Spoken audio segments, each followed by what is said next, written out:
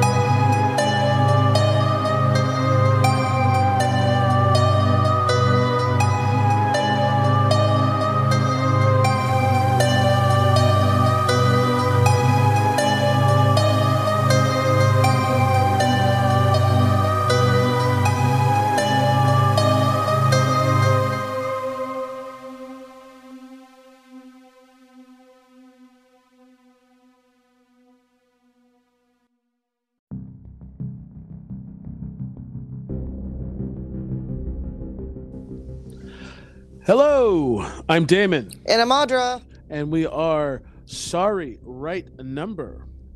Tonight's episode is Season 4, Episode 2, Mary, Mary.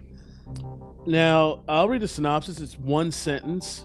But it just says, a lonely single woman hides behind a mannequin. But it should say a lonely, crazy, just a lonely bitch, man.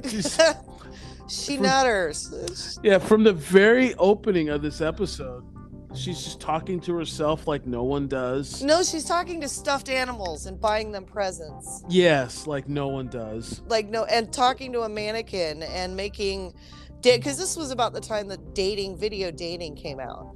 Right. And so she's making dating videos with a frickin' mannequin with a green screen capability that I never saw a green screen in her apartment. And I don't think they had that yet. No, there wasn't a green screen. She would dress the mannequin up, and then remember she would light it so it was hard to see the face. You just see more of the silhouette. But there was one that had kind of like an outdoor sunset.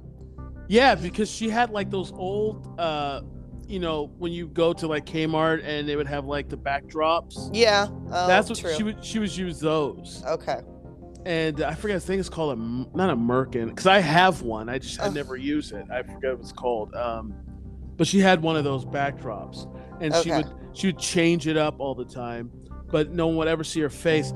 And so she would have this, and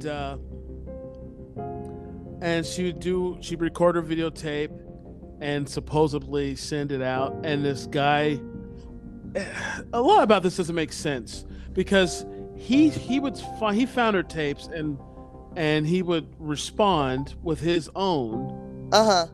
And given the ending, it's like, how does that happen? I guess that's the whole point. Well, no, the guy across the building saw her through the window. Oh, that's right. And that's why he's all up and about. Like, what's creepier than the dude in the building across from you watching you in your apartment? I realize this is a big city and a lot of those buildings are close by and you can literally talk to people across the way. I get it.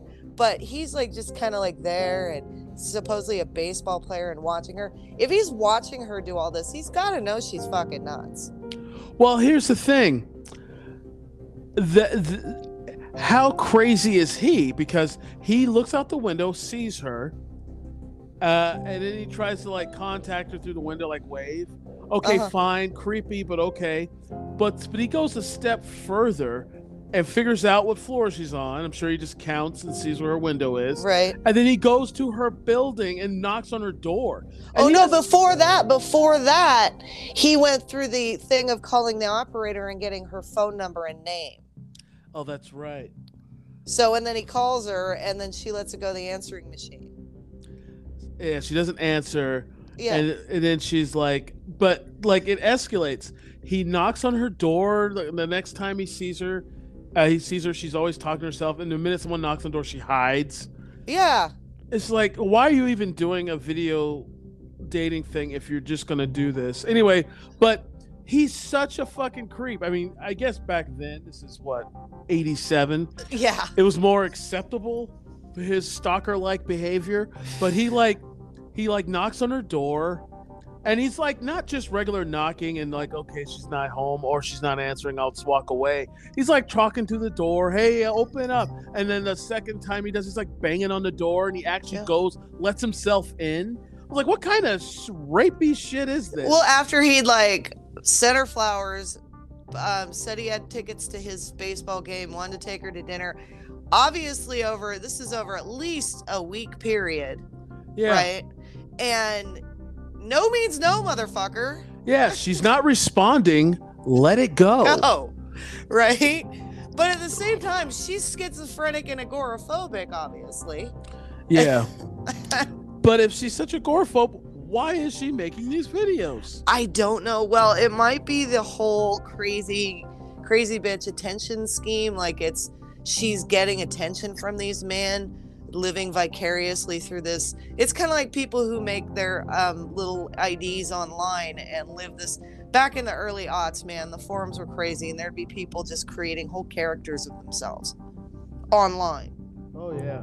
And interacting as such, and then creating sock puppet accounts of their regular account, and be like, oh, here's my friend, and like bringing all this and creating drama and weird shit. So maybe she was, it's already established honey needs some therapy and maybe some psychoactive medications, It's just weird. And this is also 87, so this is the height of Love Connection. Remember with Chuck Woolery? Oh yeah, that had a fucking killer on it. Yeah. Yeah. But it's like, anyway, he's such a creep, and she goes, so he's coming by and he says, okay, I give up, but he lets himself in. And who does that? Apparently he does. God. He's just a hopeless romantic, I guess. But he goes into her apartment and then sees that she's a mannequin. He sees what she was wearing across the window, and it looks like her, but she's a mannequin. So she was a mannequin the whole time. Either she was a mannequin the whole time, or she turned herself into a mannequin at the last minute. But I'm going with she was a mannequin the whole time because I guess it's supposed to be Tales from the Dark Side. Right. So I guess she was a mannequin the whole time, but it was so stupid. It was such a lame episode. And the stalker, I mean, I will say she didn't tell the guy no specifically, but no means no, and not engaging also means no. She never engaged him with him. Never engaged. So the fact is like, I don't know, it's just 80s creepiness. And now, when I start watching all these 80s shows that when I was like maybe, a tween, teenager and high school, like this would have been my high school era. Now, I'm like, no wonder I was so fucking confused about shit, because I'd watch TV and be like, well, this is how people interact. Yeah, it was insane. The things, the stalking and just the rapiness of a lot of these shows. He was such a cringy dude. Yeah.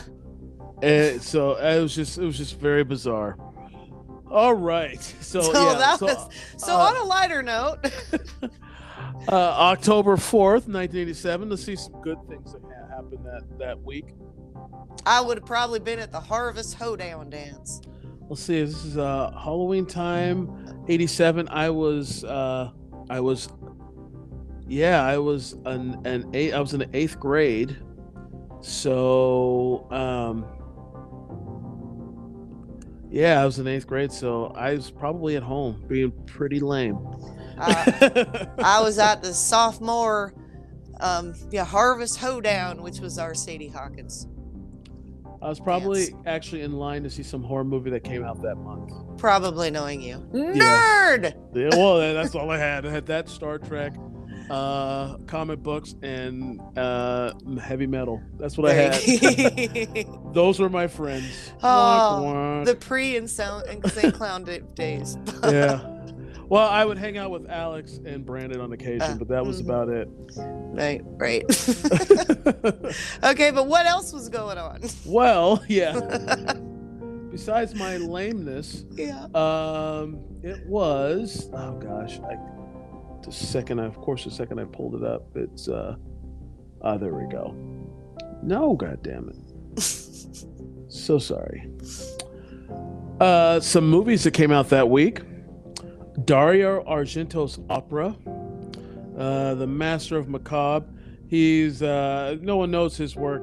Dario Argento is an Italian director, specializes in horror, but at least back in the 80s and the early 90s, he was known for making it artistic and like beautiful to look at. Oh yeah, they are visual. It's kind of like the movies, like the Serbian film was beautifully shot. You know, I mean, some of those movies that they were just artful and scary. Yeah, he would do like, someone's getting their throat cut, but the blood would just splash on a perfectly white canvas. That kind of stuff. Very, very artsy. Funland. I never saw this movie, but Funland, Slumber Party Massacre 2. I did see that movie. That's probably where you were at this time. Well, it was a straight to video, and looking at the cover is like a guitar with a drill attached and three scantily clad sorority girls. This was right up my alley. Yep. And let's see, a movie called Quella Villa Fond El Parco. Don't know it. Guaranteed that wasn't playing in Boise. No, it wasn't playing in Vancouver either. But the top 5 songs that week, Europe with Carrie. Yeah. Bananarama, I Heard a Rumor. Oh yeah, I remember that one. Lisa and Cult Jam, Lost in Emotion. Whitesnake, Here I Go Again. I actually own that still. I had that album. Whitney Houston, Didn't We Almost Have It All? Oh yeah. I give it 2 weeks before Whitney's at the top, but yeah, probably. We'll see about that. We'll see next week. Yeah. Yeah, that was about it. Not a whole lot going on. That was about it for that. So another shit-tastic episode. Oh, hey, bro. A little rapey, but definitely stocky and seriously some mental health concerns poorly addressed. Yes. So we will see you next week for something a little better, but not much. But well, yeah, we'll see you next week, folks. All right, shoots.